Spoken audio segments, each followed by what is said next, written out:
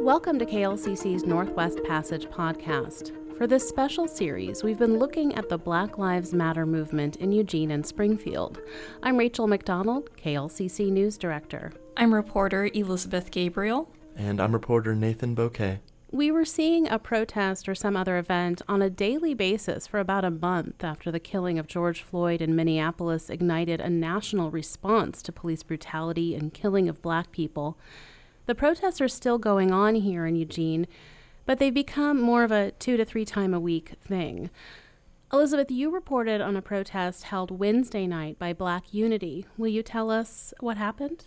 Yeah, so even in these social media callouts advertising that groups are going to have a protest, groups like Black Unity, BIPOC are really asking for more people than they have before. They're saying they want this next protest to be the biggest that they've ever had, but they're just not really seeing those numbers. This is a public service announcement. I am not going to stop making noise until my life matters, so that's not going to happen for a while. The numbers of protesters have really just stayed around 200 people each time, and so I'm wondering if that's one of the reasons that groups are having less protests now. I think they're just trying to rebound from protest fatigue. Groups such as Black Unity are trying to have more caution, especially after Isaiah Wagner's hit and run. Stay tight. Stay tight. As well as protesters driving up to support those in Portland, which is largely what last night's protest was about, which was just showing their solidarity with that group. And so throughout the night, one of Black Unity's leaders, Jasmine Delilah, actually spoke about her experiences driving to Portland to support those protesters. She talks about Donovan Labella being shot in the face and it's pretty crazy just to hear her account of being tear gassed almost immediately at the beginning of the protest. When we were going back towards the courthouse and the JC after they had gassed us away yet another time. And then having to witness Donovan Labella's nose being pushed back. He had to get face reconstruction surgery and skull surgery and brain surgery. They're also looking for somebody to work on his left eye because he's very unresponsive. And then having to escort him out of the line of fire essentially, and then trying to go back to advocating for people's rights. Do you get the sense, Elizabeth, that one of the reasons maybe the attendance here in Eugene is a little lower is because people are heading up to Portland? That's what it sounds like. I don't know exactly how many people are going up there, but it does sound like a decent amount of Black Unity and BIPOC protesters are going up to Portland. Jasmine Delilah mentioned Portland's so close, it's only 2-3 hours away. We consider that our community, in addition to Eugene and Springfield. Nathan, you covered 2 different events on a recent Friday, and one was held by BIPOC Liberation Collective. It was a march that started in Monroe Park in Eugene. Can you tell us about that? Yeah, I showed up about 10 minutes before the start of the event, and it was pretty interesting because it was very calm at the park, and I noticed people began to filter in kind of from all directions. There was about 20 people that came and surrounded the perimeter of the park and were facing outward. They were armed with assault rifles and marksman rifles, and they were dressed head to toe in black, so right off the bat, the person with the megaphone, who was clearly in charge of the event, was telling the group that had shown up that people are here purely for the protesters' defense. It's a little bit, nerve-wracking to be a part of that and to see what was going on around us like that. Just a few, maybe 15 minutes later, after the man with the megaphone gave the speech, we began to march, and the BIPOC Liberation Collective is known to not be very open to media coverage and having their photos and their faces in videos for safety and anonymity reasons. They could clearly tell I was a reporter. I was following on the side of the march, and as they were chanting and marching down the street, I was told by multiple people that I needed to put my phone away or I needed to put my audio recording away just because they didn't want to have any coverage on them. So I was essentially shooed away from that march as a reporter, and it became pretty hard for me to follow because there was a lot that I needed to keep my eye on. There's people watching from the sidewalks just in the surrounding neighborhoods, and also, very armed people marching alongside this group. So it's definitely a scene. And Nathan, I understand that the intent that evening was to go to different local businesses that hadn't, I guess, adequately expressed their support for the Black Lives Matter movement and sort of make some noise outside? Yeah, that's right. Speaker said right off the bat that the protests being held was an anti-racism and an anti-capitalism march, and that the purpose of the march was to show how those two concepts went hand in hand. So he went on to say that they were going to march to businesses in the surrounding area. So you did reach out to one of the businesses that had been targeted by this group. What did they tell you? Right. Reportedly, they went to the New Frontier Market, which is pretty close to Monroe Park. And so I ended up calling the store and got a hold of the owner. I talked to him for about 20 minutes, and he kind of went into detail about the store's political kind of leaning and things like that. And he felt that the attention that BIPOC gave his store, they, walked into there and with a megaphone and started yelling at the employees and a few of the customers that were in there.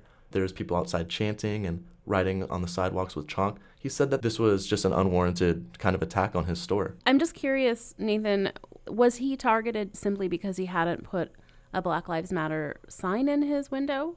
Precisely. To his knowledge, that was why his store was targeted, because they hadn't put up the necessary support for the Black Lives Movement. So that's why he felt that it was unjust, just because he said he was never even asked about his views about it, or his employees, they haven't been talked to about anything like that. So it was just kind of out of nowhere one random Friday evening for him. I think it's interesting that that's his response, because given everything that's going on, I think people are wanting others to take that initiative themselves instead of waiting for employees or a protest group to come and confront them. And so I think it's interesting that that's the response he gave. Well, on the other hand, though, in a time of pandemic, in a time when businesses are struggling, it seems like targeting somebody just because they haven't put out that sign, seems a little bit odd, because maybe they could have approached it in a different way and made a phone call and just said, hey, I noticed you didn't put up a sign, instead of going out there and sort of what seems to me like harassment of a local business. It seems a little bit extreme to me. Oh, for sure. Yeah. Harassment is not okay.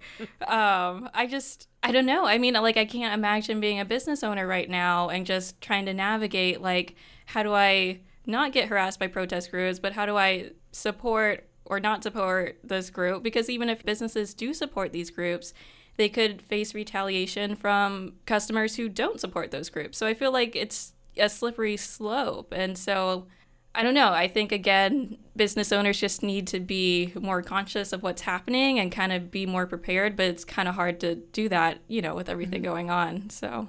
Yeah, and I think, this kind of connects with the methodology used by especially the BIPOC group, which seems to be in that they have gone to city councilors and the mayor's house also and made noise outside because they haven't gotten exactly what they want from city leaders yet. This particular method, I don't know how effective it really is, because it's in some ways sort of trying to extort this change that they want as quickly as they want on their timeline, on their terms, by harassing lawmakers. It's very hard to gauge the effectiveness of those types of strategies, and especially policy change. City leaders, city officials, it takes more time than, they can't just make a snap decision on the spot because there's protesters outside of their house. I'm interested to see in the upcoming weeks, if there's going to be more protests in the same fashion with the same methodology. I guess really only time will tell, but we have reporters covering that, so we'll be able to find out firsthand. That's for sure. So just to jump to another protest that you actually covered that same night, Nathan, in Springfield. You were on double duty and you headed over to Springfield for what was called an All Lives Matter event, and that got pretty heated. Yeah, that's right. After leaving the BIPOC march, I headed over to the Springfield Public Library to see what was going on, and it was a pretty big event. There was at least 150 people congregated into this area that's not that big, and that raises a lot of flags because it's also the pandemic is happening, and there's a lot of people not wearing masks. very close quarters, and there was a lot of expression happening, that's for sure. We had people up there talking, to the big group just about like the political movements and the divisiveness of like the Black Lives Matter movement, which was really interesting to hear. And it was actually, the speaker was a black man himself, so it was just an interesting event to say the least. And there was also counter-protesters across the street. From what I know, a lot of them lived in Springfield as well, so it was a very mixed message from the community about their feelings towards political movements that have been happening. I recorded a clip from one of the speakers, Marcus Edwards, who was talking about the sort of divisiveness of the Black Lives Matter movement. We're for their freedom of speech. We're for them protesting. But when they disrespect the flag and they harm our businesses and our citizens, that is where we draw the line. What was it like listening to Marcus Edwards? Because we haven't really had, I don't think we've had a single black conservative come out in the Eugene Springfield area. So, I mean, in general, I feel like they're kind of unicorns, but I feel like especially here, I was just very surprised to see him leading that protest. Yeah, it was certainly pretty unexpected. I gotta say, I've been covering a lot of protests, and I've been in a few myself, and the speakers they're definitely motivated, but there's no one that I could see rally a group of 150 to 200 Springfieldians like Marcus Edwards. He was like supercharged, and he spoke very well, and he got a lot of people very fired up, towards his message. And he would go back and forth from literally reading Bible verses to getting those protesters to say, hey, all lives matter, but also like Black Lives Matter, for the people in the back. He'd say, for the people in the back, because we really believe this too, Black Lives Matter. And then he would go on to chant things like all for one for all. All for one and one for all. All for one and one for all. Just things to get these people fired up, and I feel like it was generally pretty effective. I think it's interesting that you said that he kind of led the group more, like he was really like charged and energized, because when I've gone to previous pro-police protests, the group is there, and you can obviously tell the difference between the two sides, but there's not like a clear leader. There's not really the amount of energy on the pro-police side compared to the anti-police side. So I'm wondering if Marcus Edwards will be showing up at more protests in the future. Yeah, I'm curious to see that as well.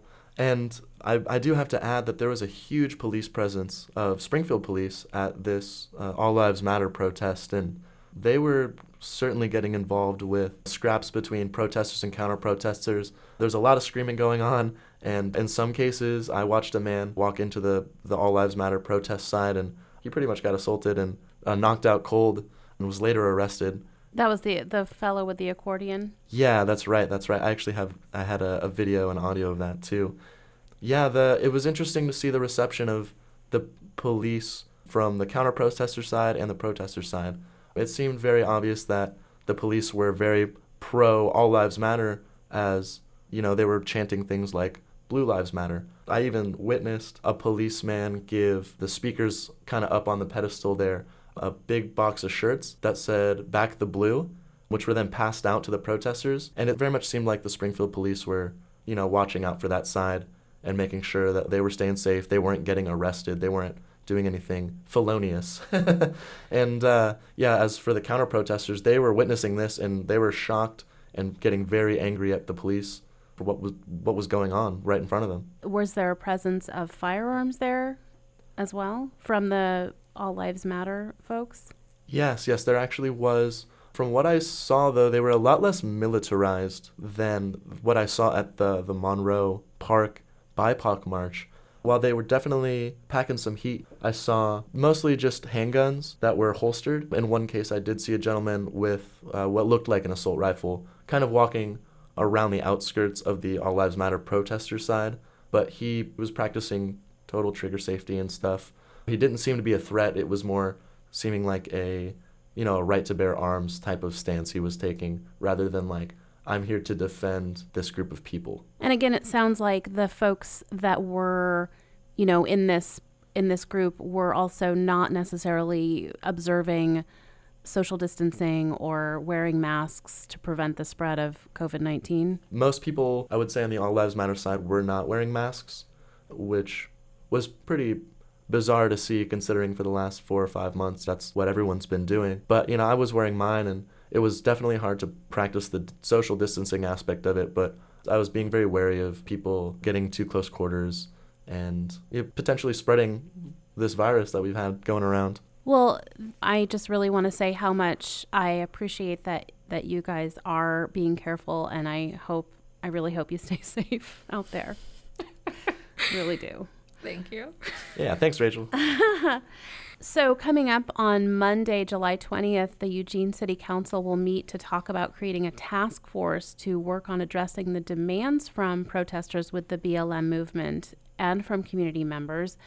And I spoke with Mayor Lucy Vinnis about how the city of Eugene has responded. I think the core message is a message that actually probably as a community we all agree with, which is that we would like to live in a community in which we robustly invest in healthcare, in housing, in education, in employment opportunities, and did that so effectively that we have a lesser need for police response, right? It reduces the tensions that come with poverty, with lack of access to health care, with lack of access to mental health care, with a growing addiction issue. I think that Vinnis feels like the city is doing what it can to respond to this movement, and she's expressed that she's really been trying to sort of educate the community about how government works, that you can't simply turn a switch and turn off funding to police.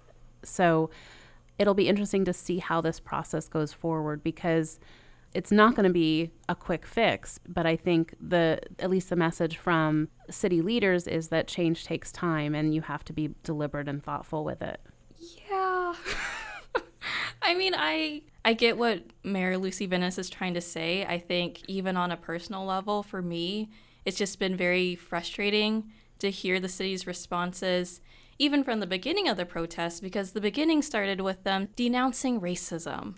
Well, that's great. You said that racism is not welcome in Eugene. That's fantastic. However, racism doesn't just go away. Like, all of the racists aren't going to just, stop being racist because the mayor said so. So I guess that's my frustration with her. Not that you asked for this, but that's my frustration with the city's responses, because, again, we just haven't really seen anything other than denouncing racism and saying it's bad.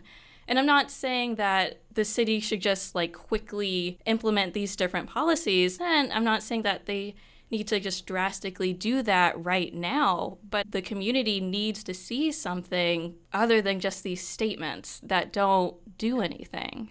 Mm-hmm. Yeah, and I think what you're expressing is probably what a lot of community members agree with. Yeah, that work session on Monday ought to be very interesting. I'm actually just very glad you got the chance, Rachel, to speak to Mayor Lucy Vinnis, considering I've had some great difficulties reaching out to city officials in the last couple of weeks here, just to not even to get answers, but just to get just a few words about how some meetings and gatherings have gone. So, yeah, it's pretty interesting. I'm looking forward to seeing what happens next week. Now, Nathan, I don't know if you're alluding to the Human Rights Commission meeting that you watched that meeting that was online recently, correct? Yes, that happened early last week, and I've been trying to reach out to, different members of the Human Rights Commission just to see if that meeting was successful. The Human Rights Commission is supposedly an advisory body for the city council, and yeah, they held this meeting for 7 different Black Lives Matter kind of activist groups to give them a platform to talk directly to city officials. And I haven't been able to contact any of those officials after following that to just see how successful that was, if they've been able to push anything, if they've come up with any proposals to advise to the city council. And it's been pretty difficult and kind of lame, honestly, that I haven't been able to get in contact with someone whose job essentially it is to talk to people about what's going on. All right, so if you're listening, remember to return Nathan Bouquet's calls and emails. I'll get mad, I really will. You don't want to see Nathan mad. Well, I think we can wrap it up at this point, unless there's anything else folks want to touch on. Sorry, I was trying to think of a more non-biased comment about the meeting, but I can't really think of anything. Well, I mean, I think one of the conversations that's happening in journalism right now has to do with covering these issues and the idea of being someone with no bias.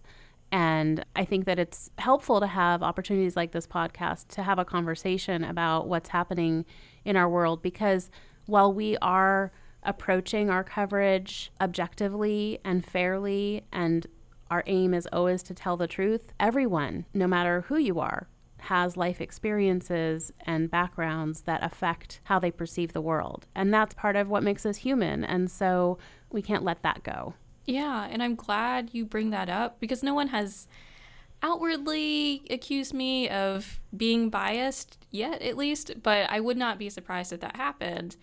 And, it's never my intention to be biased, but, I am a Black female reporter, and so I think that just puts me in a very unique position to cover these BLM movements, as well as other movements in support of other people of color. And so I'm just glad that you brought that up. Yeah, and I think you were very well spoken about that, Rachel. I know my personal experiences totally influence how I report, and it's definitely tough to be completely unbiased as far as the reporting goes. I like to have open discussions about what's going on, but how that affects my writing, it's definitely a fine line. I think that, what it comes down to is we all have things in our, you're a Black female reporter, Elizabeth. I'm a white female news director. Nathan is a white male. I mean, we all have our backgrounds, and so that in no way should affect our credibility, as long as we are seeking to tell the truth and bring balance to our reporting. Exactly. Thanks for joining us for the Northwest Passage podcast. We're recording on Thursday, July 16th, 2020. I'm KLCC News Director Rachael McDonald. I'm reporter Elizabeth Gabriel. And I'm reporter Nathan Bouquet. Bye. Bye. Bye-bye. Music for the Northwest Passage podcast is composed and performed by Don Latarski.